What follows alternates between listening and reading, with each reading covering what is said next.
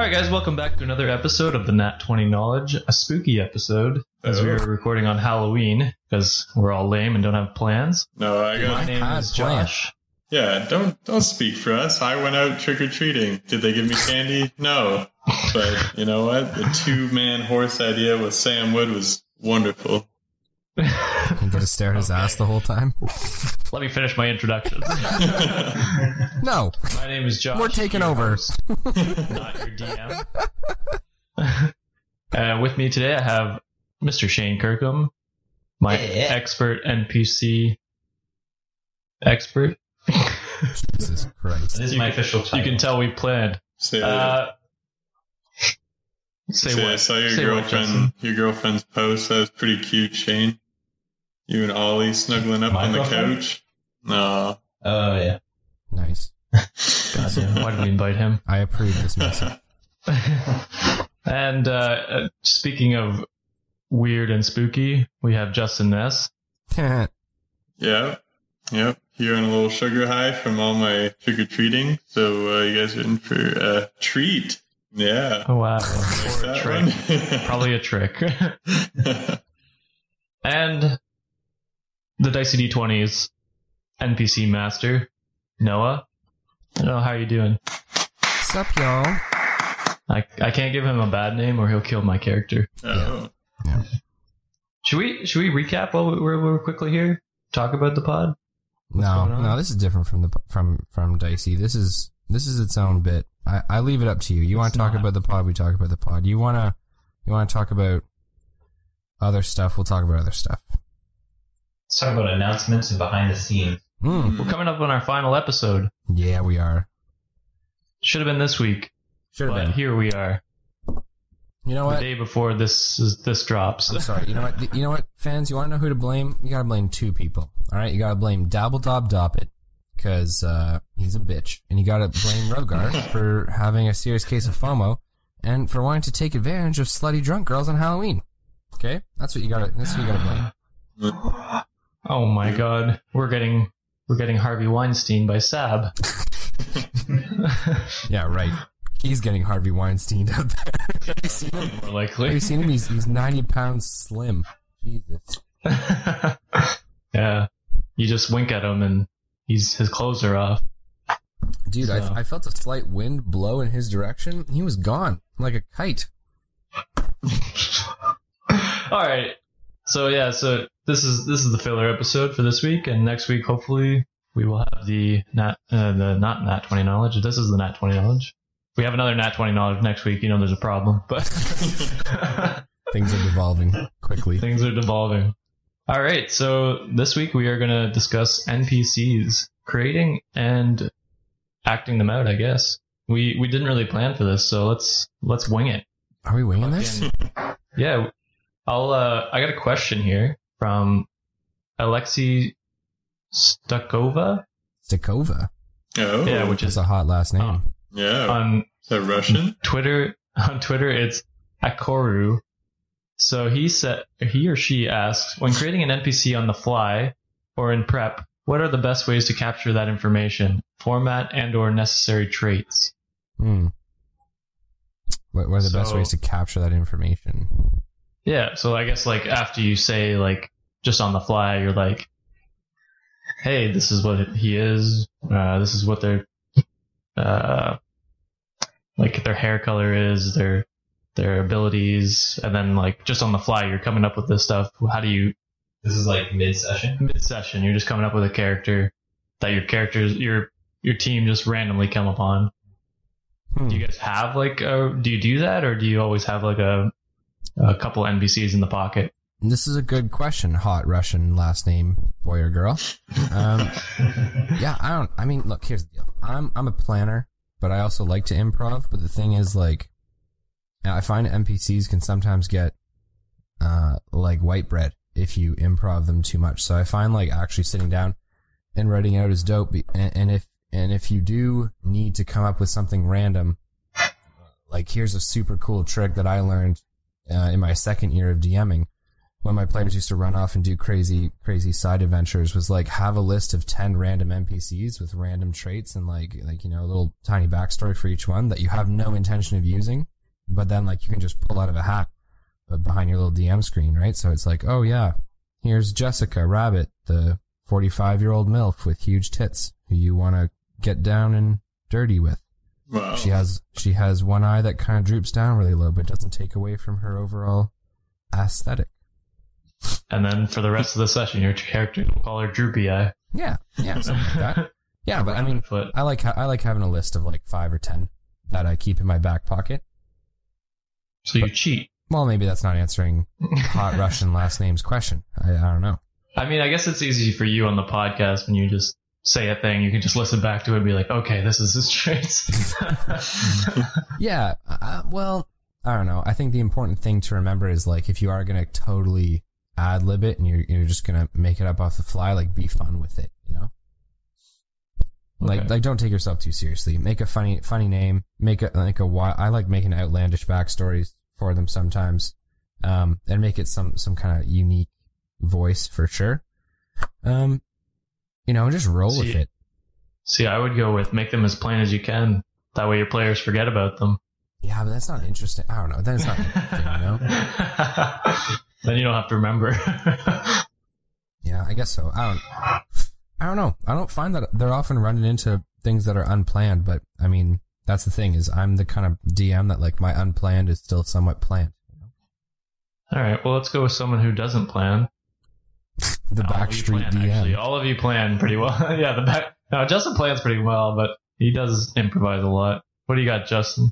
Yeah, I mean, you kind of like have to base your NPCs off of like, I don't know. I guess in your head it's kind of tough to tell as a DM like how long they're going to be around for, but generally you're like, okay, this guy's pretty badass and he's helpful to the group, so hopefully they're not going to kill him off right away. And like Noah was saying is you got to make them unique and have like really cool characteristics, because other than that, like your group's going to get bored of them, and then like who cares if like Joblin the Goblin gets slammed by an ogre, like it's like who gives a fuck if he has nothing to kind of offer to the group, or he doesn't have that raspy voice that everyone was kind of expecting. But it's True. Yeah, it's definitely a good thing. Let's hear your best Joblin the Goblin voice. Joblin the Goblin. That's pretty. Plus 1 inspiration point. Plus 2 inspiration for just the nat 20. No, but I think Ness brings up a good point, because this is the thing, right? Is like I think if you fail to give them something distinguishing, they just end up being like very, very bland, and they almost end up being you. You know what I mean? So like, this is why the DM's guide and like other expansions on NPC creation are dope, because like you can pick something like, ooh, yeah, maybe they're bald, or maybe they have an unusual hair color, or maybe they're like super, super weird looking, or they've got a pronounced scar, maybe they're rude, maybe they're arrogant. Like it's so much easier to play like one archetype than it is to just kind of make someone like, don't make it complex. You know what I mean? Maybe this person's just like super friendly. Maybe friendly's their bit, and just keep friendly in your mind and roll with it. And I guarantee like that character just ends up being way more unique than if you just make them white bread. I don't know what it's like to be friendly. Shane, you got any tips that they haven't pumped out there yet? No, yeah. Even making up the NPCs kind of on the spot, you should try to prepare for this somehow with, like Noah said, it's just a list of NPCs in your bank. Sometimes I'll spend a little while writing out a ton of quirks, and then, mid-session I might just take a look at a bunch of random quirks, give some NPC that quirk, toss it in, try to play that up quite a bit.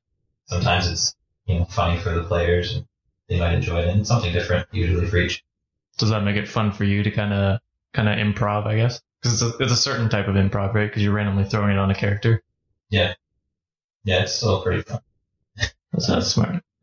So, yeah, give them like a bit, like give them and play it out as you're at the table with your players. You know what I mean? Like maybe this character just like taps his fingers really slowly, like starts at the thumb, goes all the way to the pinky, and continues to like tap them or wrap them on the table, right? And then if you role play that while you're talking, I find that super helpful, at least. It's like actually acting it out and not just speaking it out. You know what I mean? So maybe this guy's like speaking in a whispered tone, and if you start to speak in a whispered tone, your players will all like quiet down and listen the fuck up on what you're doing, because they're like, holy shit. Ideally. But if you just speak it out in this dull voice, I mean, it's acting. Acting. I'm an actor. All right, so my answer, which is the correct one as always, Wow. is what you do when you're randomly making up a character. You look directly across from you at the player that's across from you, and you choose their characteristics, and you make that. That way you don't have to remember it later. You just look at the person and be like, Yeah, I don't know if I agree with that, but I mean,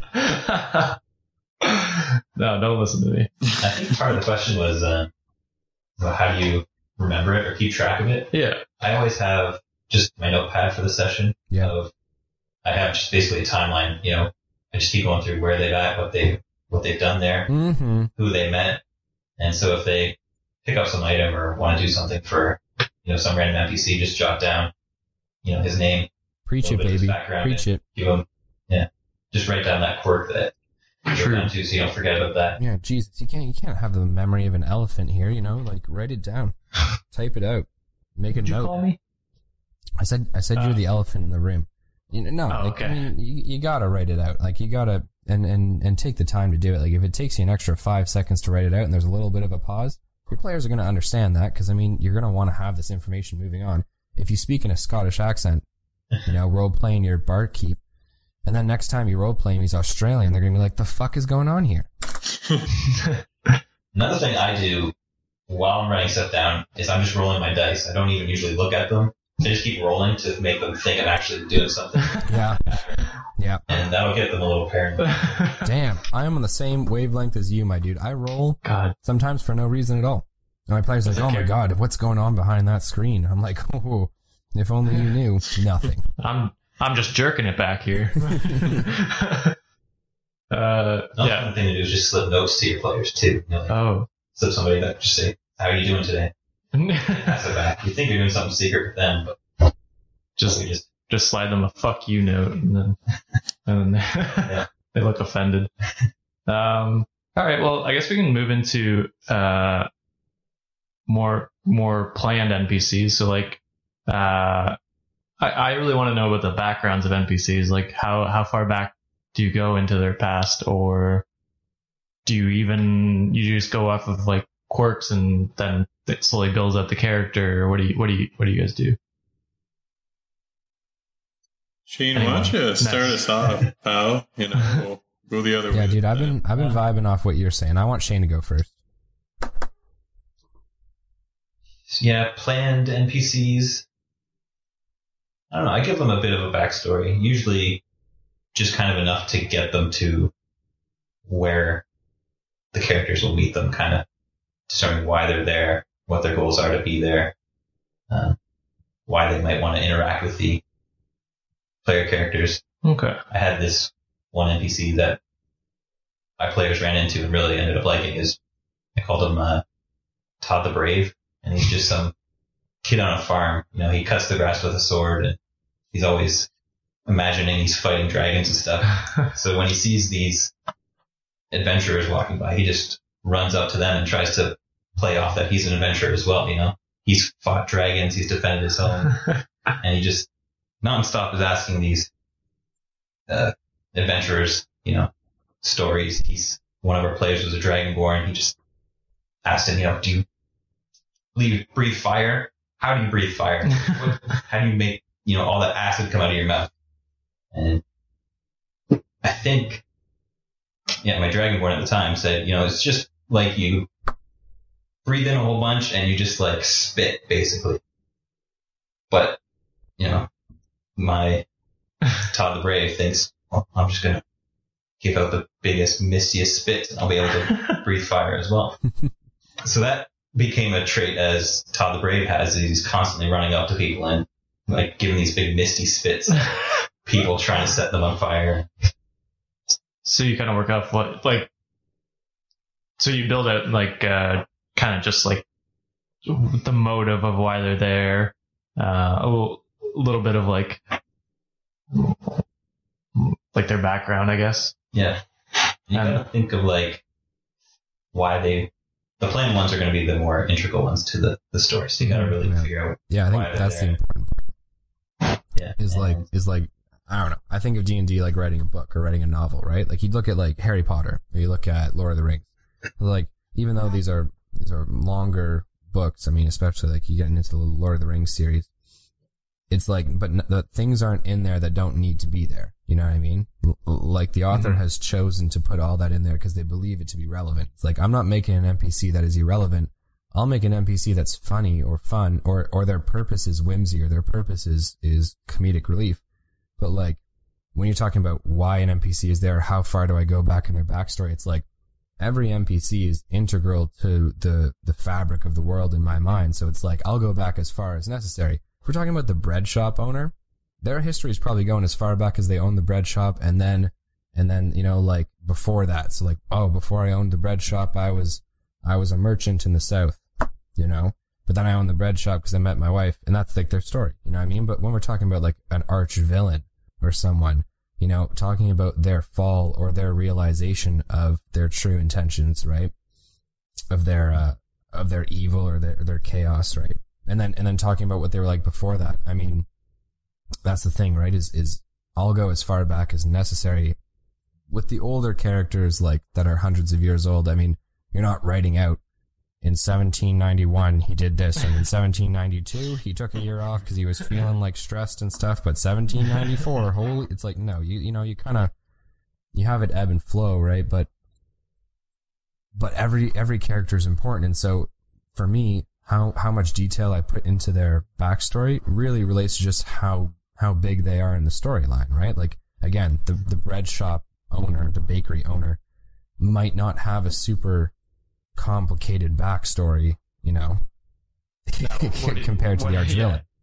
Now, what do you do if the lesser planned characters become a more main part of the story? Oh, like, dude, I've had that before. I've had my characters graft on like leeches to an NPC because one dude, super popular in a game that I played was Backroth Wyverntoe. He was a dwarf and he was a gemologist, like an expert in gems. And his bit, like, this was literally all I had planned for Backroth, okay? They're gonna walk into the shop. There's a ding above the door as they walk in, you know, like that little bell. And he was gonna look up with his little, like, his gem spectacles on, like he's inspecting some stones. They say their names, and he goes, "My name's Backroth Wyverntoe, on account of my large toe." That was all that dude was planning to say, ever. And then they ended up loving him, even though he was he's an old grumpy fuck. And they ended up loving this dude, and they're just like, "Oh my god, Backroth, what can we do for you? Like, we wanna sell gems. We're interested in gems now." I'm like, holy fuck. So then, I have to actually make a backstory for him. But the thing is, like, you know, if your characters graft onto someone, then yeah, flesh them out. Have a little bit written beforehand. Like 2 sentences is enough. Like most people aren't going to delve that much deeper into that kind of stuff. You know what I mean? Mm-hmm. But I mean, do it on the basis of interest, right? Yeah, for sure. Justin, do you have anything to add on to those two? No, that was pretty well explained. Yeah, can't really add much to it. Just put in like the needed effort, and if an NPC becomes way more popular than you expected, then you know what, next session write a little bit more. Like it's just kind of plan as you go, and always have like a couple things and like the background type thing, so you don't always have to improvise. But it's not just the big stuff about the background either. Like it's the small stuff, man. It's the characters who tap the fingers on the table. You know, it's the characters who fidget. It's the ones who whisper their story. You know what I mean? Or it's the ones who slur or stutter, or who use like some of my best villains have been these like eloquent dicks. You know what I mean? These guys who like are so knowledgeable and so rational and so eloquent with their words that you almost are like, oh fuck, like I kind of understand where you're coming from, dude. But that's the thing, is it's like the small little snippets of that character that make it real. It's not the fact that this guy has this grandiose ambition for domination, or this guy who's like, oh, I'm going to take over the world through pestilence and disease. It's like, it's the licking of the lips that he does when he speaks. You know what I mean? Like it's the small stuff that makes him real. So that's the stuff that I focus on equally as much as the big stuff. For sure. No, I think that's a underrated thing for sure, is having those little quirks, those little subtle tells or whatever it is that really build out the character for sure. So that covers most of the character things for the NPCs, creating them and creating them on the fly, background. Something I wanted to talk about that we did kind of different, I guess, in season 2 here, or I guess it was downtime, where Noah allowed us to take control of the characters, like a couple NPCs. He said, "Go ahead," but like fully improv, didn't give us any background. We completely fleshed the background out as we were going along, just improving. As a DMing that, how was that for you, Noah? You know what, man? As a new DM, I don't think I ever could have handled that. You know what I mean? Like, I was so nervous to like have everything controlled and have no mistakes, you know, and no gaps. I don't think I could have handled that. But years into it now, it's like, it was actually kind of a relief. It was like, you know what? Like, yeah, I had little stories for these guys. I legitimately had like 2 sentences for each guard. You know what I mean? This is my name. This is my age. This is what I look like. And here's like a little tidbit about me. You know what I mean? Like, something that takes 30 seconds to write. And then when you guys got to the gate and Fievel was like, "I want to bring my toad in," I was like, do I have to be the cock that says no? You know what I mean? And then in my mind, I was just like, I don't have to be that cock. They can be the cock. And a light went off, like the light bulb flicked on. And I was like, let them do it, right?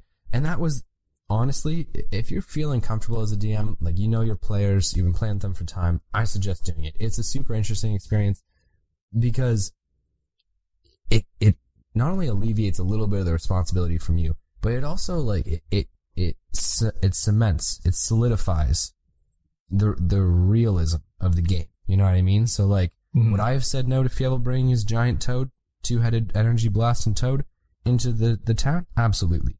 But, you know, like, if I say no, the whole group would be like, I don't know, like, that's not very nice of you. But then give the players a little bit of, like, a taste of responsibility, and they're like, no, that's ridiculous. You know what I mean? And they're backing you up, you know what I mean? So it was kind of cool. It's like that psychology experiment where half the people were guards and half the people were inmates. Yeah. Like, just let them loose, see what happens. And they immediately turn on the other inmates. Yeah, it's true. It's like, and that's the thing, right? Is like, Tyson's a pretty chaotic dude. You know what I mean? But, you know, you give Josh Shell the fucking reins on a guard who's supposed to, you know, like, keep the city safe and do, like, the good guy thing. And you took that up without question. Like, it didn't even take you a second to be like, no. I mean, eventually he did turn into Sir Cuculus. So. Yeah, well, given time, any of your characters. I think that's it adds that extra layer as well. Like, those are memorable characters now, right? They're memorable NPCs, like Grobin and Sir Cuculus. Like, they have that added, like, just added personality about them when it's not just you playing it. I think not that you don't give every NPC personality, but just allowing someone else to play it out. I don't know. It's an interesting trust experience for sure. Yeah, it's something I do in my campaigns as well. Usually to those smaller, you know, guard roles or, you know, hobos maybe. But I never had the chance to just be an NPC for a minute. So I had a question for Josh. Did you find you were maybe a little more involved in the story and it was a bit of a refresher to play another character? Yeah, I mean, and Justin can answer this too. And Justin as well, I guess. But yeah, as playing the NPC, it was fun because you're like, like Noah said, if that interaction had gone on, it would have just been Fievel arguing with Noah for for whatever 5-10 minutes, and we would have just been standing there. But instead, Noah was like, no, you guys take it, and then we were more involved in it for sure. Same with, like, especially the downtime, because the downtime, it was just one person playing, so the rest of us were just watching and then adding our 2 cents every once in a while. So then when Noah allowed us to be in the downtime, it allowed us to either help or hinder him depending on if he was being a dick that night, whoever it was. So yeah, for sure, it definitely added personality, and like you get to play something that you won't play for a while, right? You're playing either Tyson or Fievel or Rogar, and getting to play a guard is something different, or a Groban or the drunk, part of the drunk. Yeah, and I think it gives players a realistic view of like what it is that you're doing, right? Like, like yeah, Fievel would have been fighting with me for a time about not bringing that token. They've been like, why are you cock blocking me like this, man? Just let me do this. This is funny shit. But you let the players take care of it, and all of a sudden they see like, oh, well, fuck yeah, if I'm a town guard, I can't just let this shit happen on my watch. You know what I mean? And it makes that decision feel more concrete, as how I felt about it. You know what I mean? And it gives them a taste of like, oh, okay, so this is like what he's dealing with when he's actually laying down the law. You know what I mean? It's not like he's doing it to be a cunt. He's doing it because I shouldn't bring a giant two-headed toad into a civilized town. Yeah, for sure. Yeah. And I almost broke. See, the thing is, like, you could try stuff with your DM, but eventually they learn all the tricks in the book, and they're just like, you know what, whatever, dude. Like, here's 50 XP, like, fuck off. But, like, when Josh and Sab were playing the guards, I was like, I'll suck your dick, and that's where I split the vote. Like, yes. Sab's like, no, but Josh's guard was like, hey, like, we got something here. Maybe this can happen. And I was like, yes, sweet. Yeah, it definitely adds a bit more flavor to the game, a bit more chaos for sure, which actually is a thing I wanted to touch on, Noah, because Fievel ended up not coming into the city, which was not part of the plan. He was always supposed to come in. Yeah, he was supposed to enter the city gates. That was something that was unexpected, but I mean, yeah, it was chaotic. I was taken. I mean, don't get me wrong. That was like, what was it? Contingency plan 4 or 5 or something. Like Fievel doesn't come inside. Like this is such a harrowing experience for him that he's like, fuck the system. I leave. And I knew that was a possibility, right? I just thought it was I thought it was lower down on the list, but yeah, it was chaos. But the thing is, it was interesting. It was interesting gameplay, dude. Like it branched out. It wasn't white bread. I was happy about that fact, you know, and people, I think, empathized with Fievel a little bit, but also understood the position that the other players took. Like, that's the thing. Is talking to other people who listen to the pod, they were like, oh yeah, I see why Fievel like didn't go inside the city. Like, if I was a Beastmaster and my beast said no to my beast, I'd probably stay outside. And then I had some people being like, man, Fievel was being an absolute bitch. Like, just fucking go inside and like, people leave horses outside the city all the time.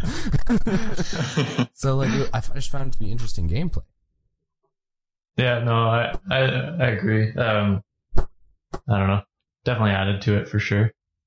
All right, well, if there's no other input on NPCs, I have a fun game we could play. Oh, fuck. Ooh. I love You games. guys ready? We're done with NPCs? We don't want to talk about them anymore? Oh, I don't know. What else do you want to? Do you have anything else you want to talk about? I don't know if I have anything else I want to talk about. I mean, I would talk about something. How about some... Like what? I think that people need to be creative with the NPC. Oh, we could talk about stats. We could talk about stats with NPCs. Where do you get them? Do you roll them? Okay, so forget the creative thing. Look, with stats, I mean, it just kind of depends on what class and what abilities they have. The bread maker's gonna have some pretty shit stats. You know what I mean? I'm not beefing that dude up, but Might have wisdom. You know, he's got to be wise. He's got to have that knowledge of making bread. That's a different kind of wisdom, you know? Yeah, high Okay. dex to not burn his hands after all those years of making Constitution? bread. Yeah. Don't cheap out on these guys, Noah. no. Yeah, you're making the bread. I do. You're cheap holding out the on bread them. makers back. No, but I mean, I don't know. When it comes is to there characters like a commoner? that you want to create cool stats for, I think, and this is something that like literally you guys have seen in Dicey where Wolfhelm's got really, really cool abilities and stats, and where Orin has cool abilities and stats, and where Ularic has really cool abilities and stats. It's like take the personality of the character almost, and then think about their fighting style, right? Like McCain was dope. His damage might not have been off the charts because he was a dagger wielding son of a bitch, but he was dope. in his fighting style, kind of slick, kind of fast. You know, leaping at people, driving daggers down into their chests, kind of like taking them to the ground, rolling off them, right? Like a very chaotic fighting style. Mm-hmm. You know, like give them stats and abilities that reflect their personalities. It's the most important thing. So you don't necessarily take just like, oh, they're a human and they are a rogue. That's their stats. You kind of take other abilities and give them what you think fits best with their personality. Is that kind of where you go? Yeah, I mean, well, okay, yeah. So let's take McCain for example, right? Because McCain is one of the best examples of this in season 2 of Dicey D20. McCain's this shifty, cunning, quick, and but loyal to his clan, right? Loyal to Laric for sure. Mm-hmm. But like you watch this guy fight, and his personality is embodied in the way that this guy like leaps at people and slit throats and throws daggers and like just relishes in combat, right? And like Wolfhelm's dope at combat, and he's someone to be respected, but it's not like he's grinning and smiling and enjoying the act of killing people, you know what I mean? So his abilities don't necessarily contribute to that. Whereas Ularic's, whereas your boy McCain's definitely do. Mm-hmm. Right? So McCain had abilities relating to knife throwing, so that he could bonus action throw a dagger, like on his turn. That's not something that's super canon, but I just thought it was really interesting, because if this dude's like this knife throwing gypsy, you know what I mean? This guy from the wilds who doesn't really love civilization or the comforts of home, yeah, he's gonna be good with a blade, you know? True. So if you feel it fits the story better, you'll bend the rules a little to give him an extra ability or something different. Yeah, for sure. I think that it mixes things up. I think that the whole bit with 5e was to move away from like the strictness of the statistics, like to move away from that and to move into freer gameplay, and having characters that kind of that don't have abilities that are traditional, I think is super cool. Okay. Like take your boy Orin's Whirlwind that you guys saw in, I think it was 2 or 3 episodes ago in season 2. I mean, whirlwinds and like knocks one dude's head off and slices at 2 others. I mean, that's not a typical ability for a PC character, but because Orin fights mobs a lot and he fights these fiends and these monstrosities, he uses crowd control tactics. Like, I just thought it was a really cool bit to throw into his fighting style. Okay. What about you, Shane? What you were talking about, something with a commoner stats or something like that? Yeah, aren't there just like commoner and like pretty regular different type of stat blocks in? I don't know if it's the monster manual or pretty sure it's the monster manual. Yeah. There's a bunch of base stuff, and I guess you could build off of those depending on the NPC. So maybe for newer DMs, maybe go off of the base stats first and then kind of start building up characters. Something I was doing when I first started DMing is, you know, they'd have an NPC that they run into and it's their main ally, so he's a sorcerer. He's a level 10 sorcerer. And then I just went through the player handbook and made a sorcerer using the player handbook. Okay. I don't know if that's actually kind of what... Is that something you do? Or is that... I think it depends on how much you love that NPC, because I definitely don't do that with a lot of mine. I don't know. Like the thing is, when you look at... I think of making NPCs like you're making enemies, right? So like they have 2 to 3, depending on their level, right? More main attacks. They got, if they're an epic level, they're going to have some legendary actions or some bonus actions that they can do on every turn. And then they're going to have some really cool feats that they can throw into the game. But it's like, yeah, if you're making the bread maker, the dude's AC is like 8 or 11. He's got like 9 hit points and he can punch someone. Like that's like what he does. You know what I mean? In terms of statistics. But if you're making Wolfhelm, leader of the Knights of the New Moon, the guy's like a challenge rating 9. So like the thing is, like he has a certain number of hit points equal to like what I consider an enemy level 9 to have, you know what I mean? So I almost base mine more so off enemies than I do off like PC creation. Okay. Now, what's the benefits of doing it that way than doing it Shane's way? I think it's just simpler. I think it's just easier. Okay. Like, I think it just takes less time. Okay. Yeah. Yeah, I guess if you got a sorcerer and he's got like a level 10 sorcerer, he's gonna have like a million spells, right? Yeah, He's got a lot bunch of things spells. to keep track of. So, yeah, I guess I could see that being a bit tricky. But I guess you could choose from the spells that he It might has. be a bit of like stigma too, because it's almost like you're making a character for yourself, Kinda true. like as a player in the True. player style. Yeah. Like look at the bad guys, like the monsters, quote unquote, magicians, mages, sorcerers that are in the monster manual at the very end there. It's like when the ones they show are like challenge rating 5 or 6 or whatever it is that they are, right? They have a certain number of suggested spells that these guys can carry and a certain kinds of spells that they can carry, right? It gives you a little bit of freedom there, but it's not like they have the same range of spells that a PC has. Yeah. I just think it becomes too intensive to do that much. I think it can be unique while still being somewhat simplistic. Well, especially as a DM where you've got anywhere from a couple dozen NPCs you might have to play per session. Like, that's a lot to memorize if you got a dozen spells for each of them or a dozen moves for each of them. That does make sense. Yeah, dude, I Yeah. got 4 pages on the weather. I can't have 6 on a character. God Jesus. damn it, we're back to the weather. I had to throw it in there. What about you, Justin? Any tips or tricks that you use to build stats? I feel like, I don't know. What I usually do is that, like, yeah, depending on like how involved the NPC is, I like to just kind of like mix and match. So like if let's say I'm making like a frost wizard or whatever, I won't do what Shane does, and I kind of do what Noah does, but I like mix it up a bit. So instead of going with like, I don't know, looking at like the basic spells that they would have, I like sometimes I make shit up and I'm like, oh, this guy's a frost wizard. Let's give him a new ability called Frost Walk, and he literally has like increased movement speed and can walk on all terrain because his boots create like frost underneath him or something like that. So it's just like creativity and adding like certain spells to certain NPCs that maybe they wouldn't have or players wouldn't expect them to have anyway. So that way when you're playing or you're mid-battle and these guys just whip out this ridiculous ability, you're like, holy fuck, like this guy's awesome. True. Yeah. Just Yeah. stuff like that.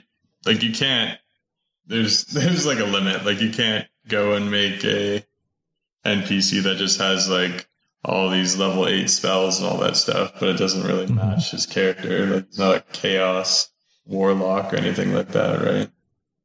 True. Yeah, that's true. I agree with Ness on the fact that like be creative. I think for newer DMs, stick to the scripted stuff, stick to what's already made for you. Like don't like spend more time on storyline than creating like a.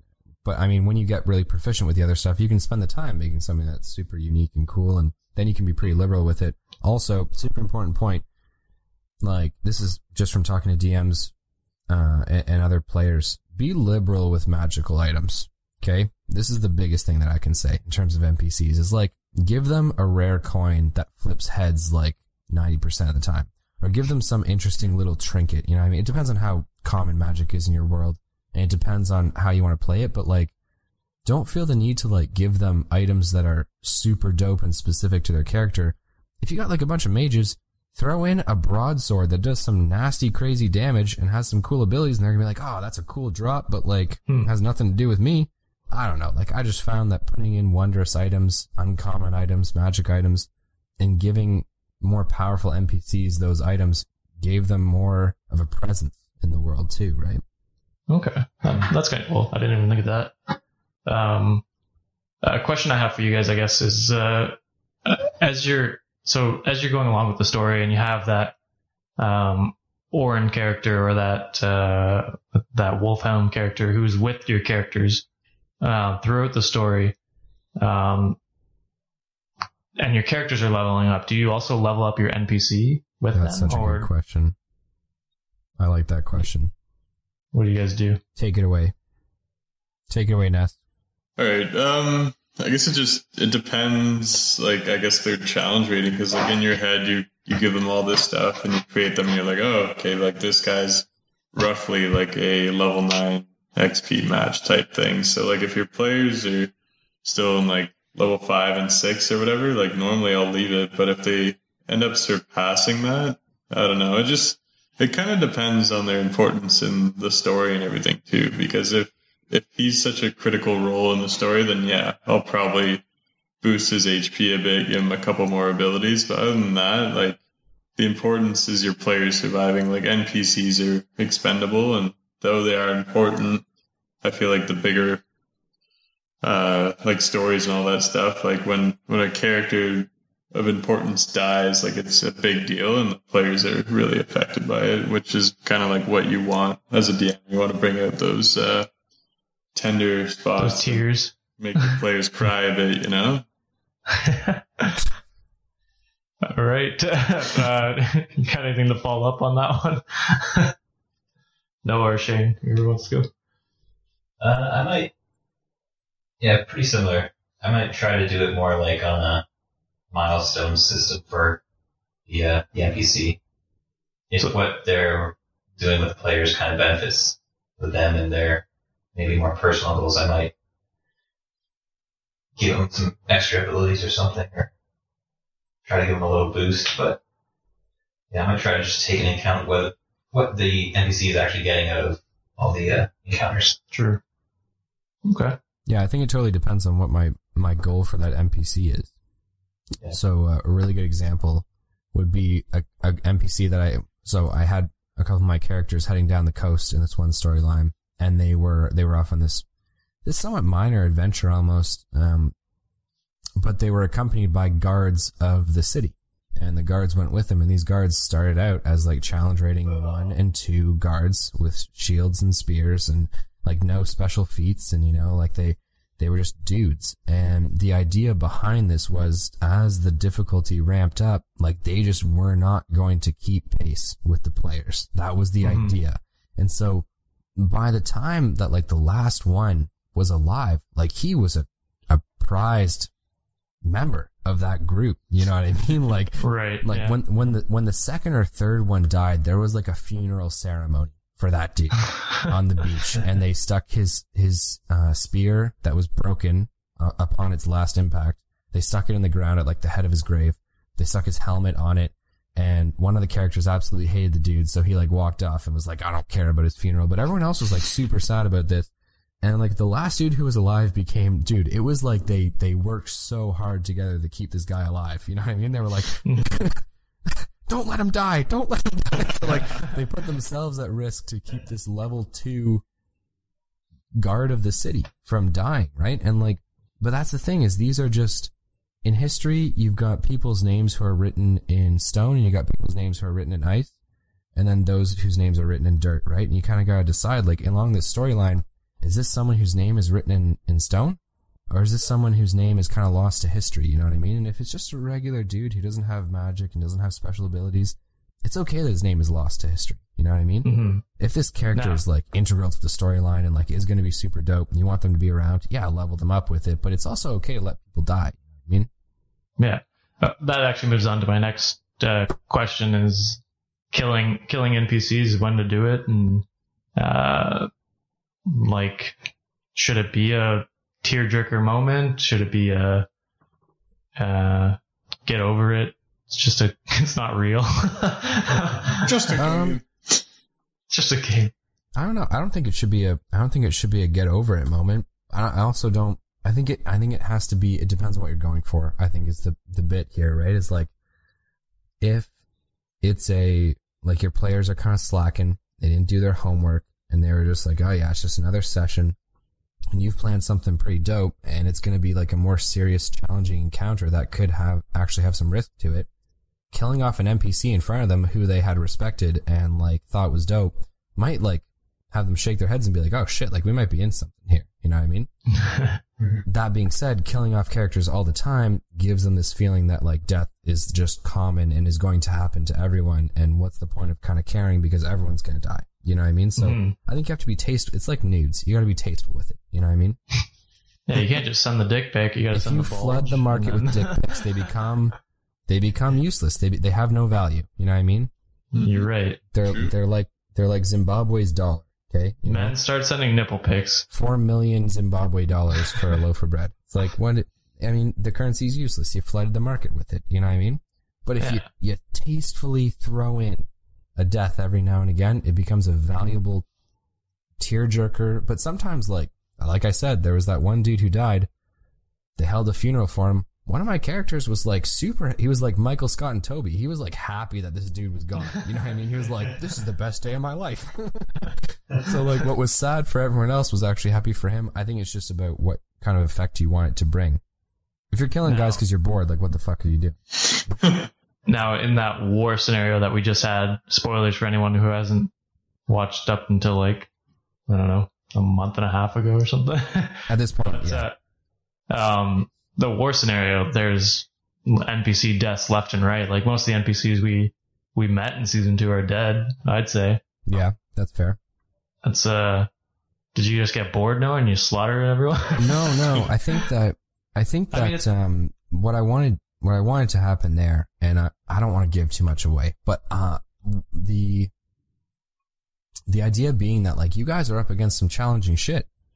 You know what I mean? Like, like I don't want that to be lost on the audience. I don't want it to be lost on you guys, or to be felt like it's like, oh, people just die. You know what I mean? Like these were dope characters who lost their lives in pretty spectacular. Like McCain was one of my favorite characters to roleplay in season 2, and I hated the fact that he died. But like, truth be told, he was just outmatched. You know what I mean? Mm. And Ularic was also one of my favorite characters to roleplay. Like, I would have loved to see him continue. It adds a huge twist that he's gone. And the truth of the matter is, like, he just rolled really poorly. You know what I mean? And it's like, what I really wanted to have happen was to have my players realize that, like, oh no, like, this is hard shit. We're fighting hard here. And that's not lost. You know what I mean? On the audience. Yeah. And I wanted it to feel to you guys like death is reasonable in this circumstance. You know what I mean? It's not like, oh yeah, Noah makes it seem super scary and tough, but like he won't actually kill anyone. It's like, no, I'm going to roll the dice. I'm going to be fair. I'm going to be objective. You know what I mean? When a player gets outmatched, they die. You know what I mean? And Lena's certainly an example of that. I mean, she's not dead yet. You know, she played well, but damn kid, you know, you got double not 20'd by a beast whose challenge rating was dope. You know what I mean? Like there's no shame in it. Like that's just the truth. Mm-hmm. You know, season 2 had a lot of complex political aspects to it, but it also had some complex and challenging fighting situations, styles.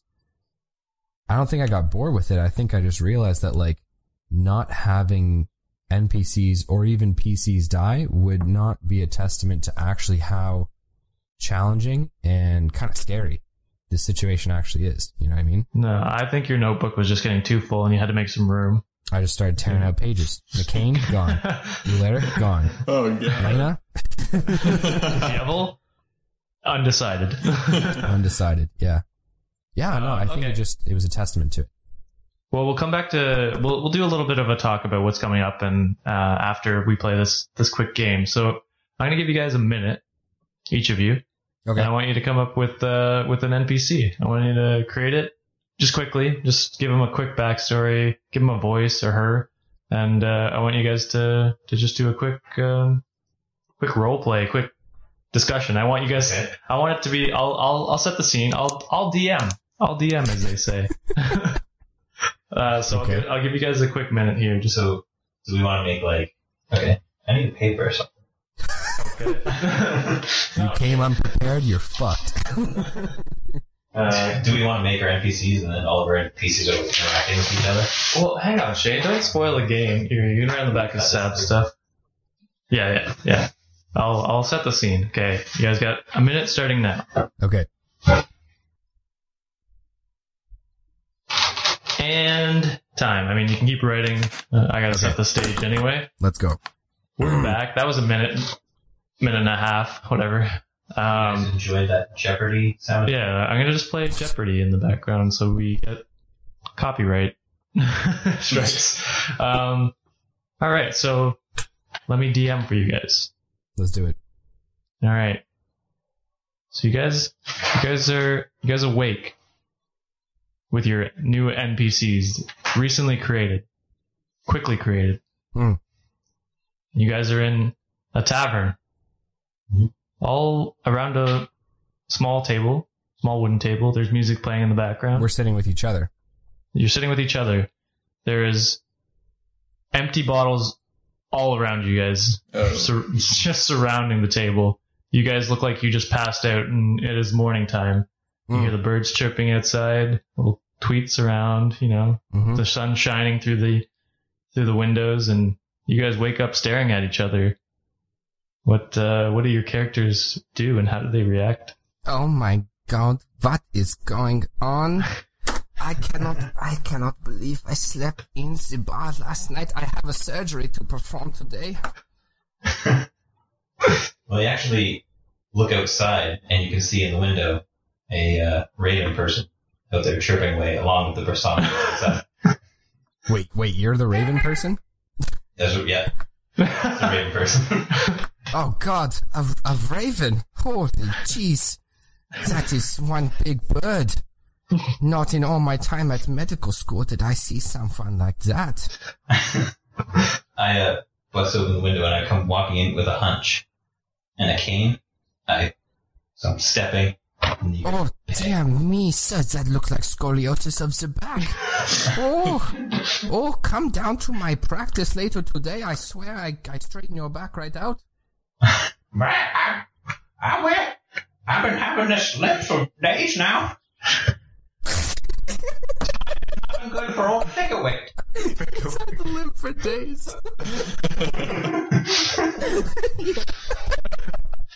All right, Justin, how does your character react to this?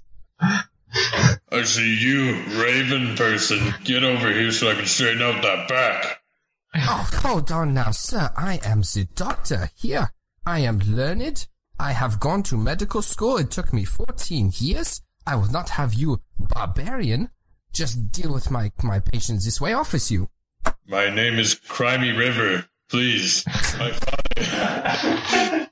Don't think the size is anything. My father fucked my mother a bit too hard while I was in the womb, and Jesus for that reason, I've only grown to be 3 feet tall. Goes so far back. I don't care the circumstances of your birth. I care that you don't have a medical degree. Ruffian. Can I at least help? No. I have my own assistant. She is quite beautiful. She has long legs and hair, like women do. And, no, I do not want your help. I'll wear a wig. In addition, you cannot play the violin. I always do my surgeries to the music of the violin. I go and cry behind the raven guy. Classic. That was pretty good. I like that. I don't know if you guys wanted to continue, but that was fun. Yeah. So to give you guys a little bit of a hint there, I was a German doctor, though my German kind of changed throughout there. So I think I flowed with what I felt comfortable with.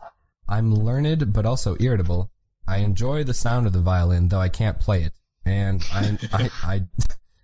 I know for a fact that germs don't exist. I wanted that to come up in there, but it did not. And I'm also afraid of disease. But scoliosis can't be transmitted. So I felt fine. True. Treating that. All right, Shane, what was your character? My character, I wrote down Gel Bloom, who was a goat farmer. He was human. So I changed my character completely when we started. Not gonna lie, dude. I thought you were cheating when you didn't start at the table. I was like, "Fuck this guy. He's thinking outside the box, like a schmuck." I just started at the table. Justin, we heard a little bit of your backstory. But, what was your guy? His name was Crimey River. He was a half berserker. He was an orc that never grew to full size because of a magical curse, or because his dad, Bromy, fucked his mom so hard while he was in the growth state that it fucked up his growing cycle. You used your minute and a half so well. That was, how much of it was spent on that extended backstory about his size? All of one thing I'll give it. There's nothing else to him. Oh, he one likes... thing I'll give to Justin, his backstories are fleshed out. Oh, and he used to boomerang for a weapon. That's all I had. All right, well, good job, guys. That was fun. I hope we answered most of your questions about the NPCs. I mean, if you guys have more, you can just feel free to tweet at us or send us a message on Facebook just asking. I'm sure one of us will take the time to answer you. And Yeah. Give you Find me on Twitter at Jake Paul. Yeah, we're Jake Paul. So I guess just a quick update of what's going on. We're running into the end of season 2. One more episode, my dudes. One more episode. We're just trying to find the time to get everyone together because it's the whole crew. The which whole is band's getting together. Kind of spoilers if you didn't listen to last week's, I guess. But yeah, so we're gonna have a final whatever it is, battle, talk, meetup, whatever it happens to be. And yeah, I know you don't, but that's all good. And we're gonna see what happens in season 3 and who's alive in season 3. Is there going to be an inside check? Yeah, we could probably do an insight check.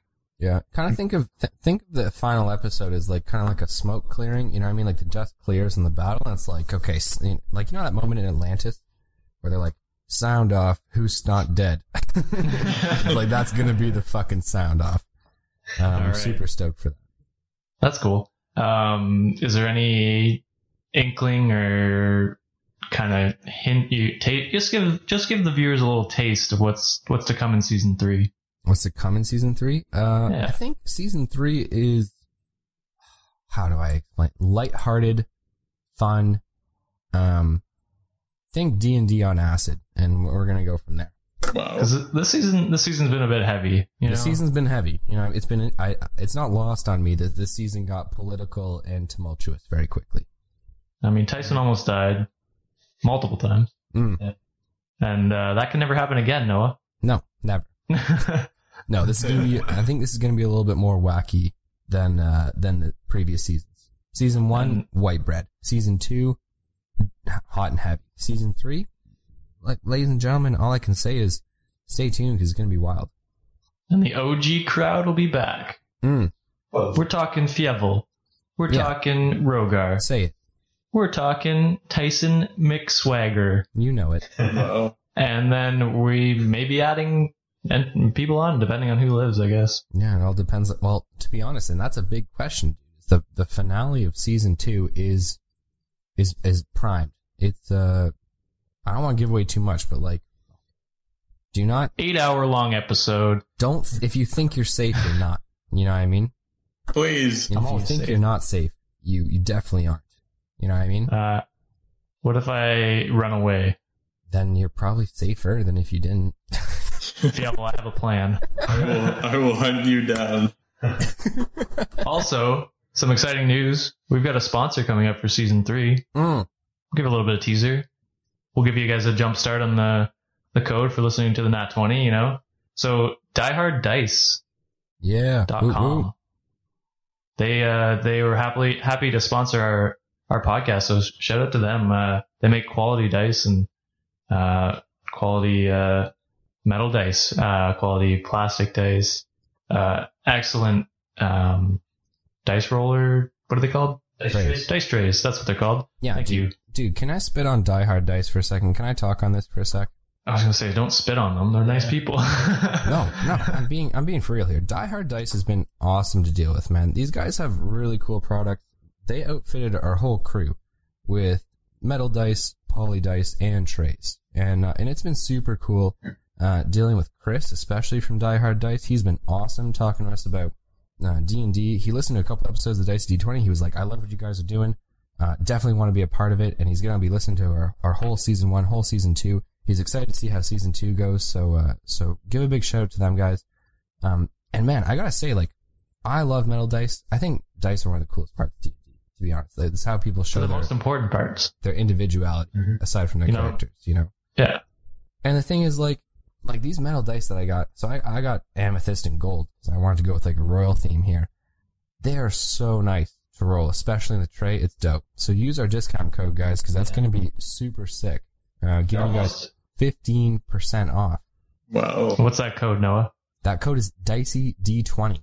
So you can use that code on your first order with Die Hard Dice. Any spaces? No spaces. DiceyD20. All one. Capitals? Yeah, I believe, here. Let's throw the questions at him. So hold up. You know, yeah, no. Dicey Promo D20. code of Dicey. Dicey has a capital. D is a capital and then 20. Like the numbers 20. Yeah, So man. if you guys need some dice, your starter DM or your starter player, or you got some people that are interested in getting into Dungeons and Dragons, they got to get a pair of dice. Why not get one for 15% off using the code DiceyD20? Yeah, we're going to be showing off our dice from Die Hard Dice on our Facebook, on Twitter, on Insta, probably, just to give you guys like a cool view of what they have going on. Because man, like even Dabbledob's Rainbow Scorch set looks beautiful. Mm-hmm. It's sweet, and he's been rolling real well with it. he has. Yeah, he's been I don't know if that's true. But rolling pretty nasty. he made it. Yeah, the dice to are Ryan rigged, Murray, so. believe it or not. They only roll 17s and above, so it's a real game changer, if you will. Never lose, no. But yeah, so once again, that's dieharddice.com, and use the code DiceyD20 in the checkout to get 15% off. Thank you, Die Hard Dice. Absolutely. Yeah, we're going to be shouting them out all throughout season 3 as well. So and for the finale of season 2. So you guys, you'll be hearing about them a bunch for sure. Yeah, and we'll get better at these ad reads, All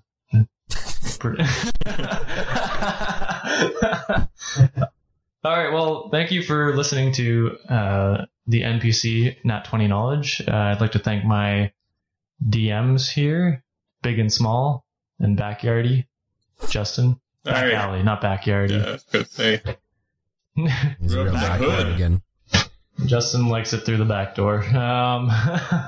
So thank you to Justin, Shane, and Noah for giving us their knowledge and, bestowing me, a humble player, with their skills of ad-libbing a character. Absolutely, man. Our Appreciated pleasure. that. I didn't tell them we were going to do that beforehand, so I was completely improv.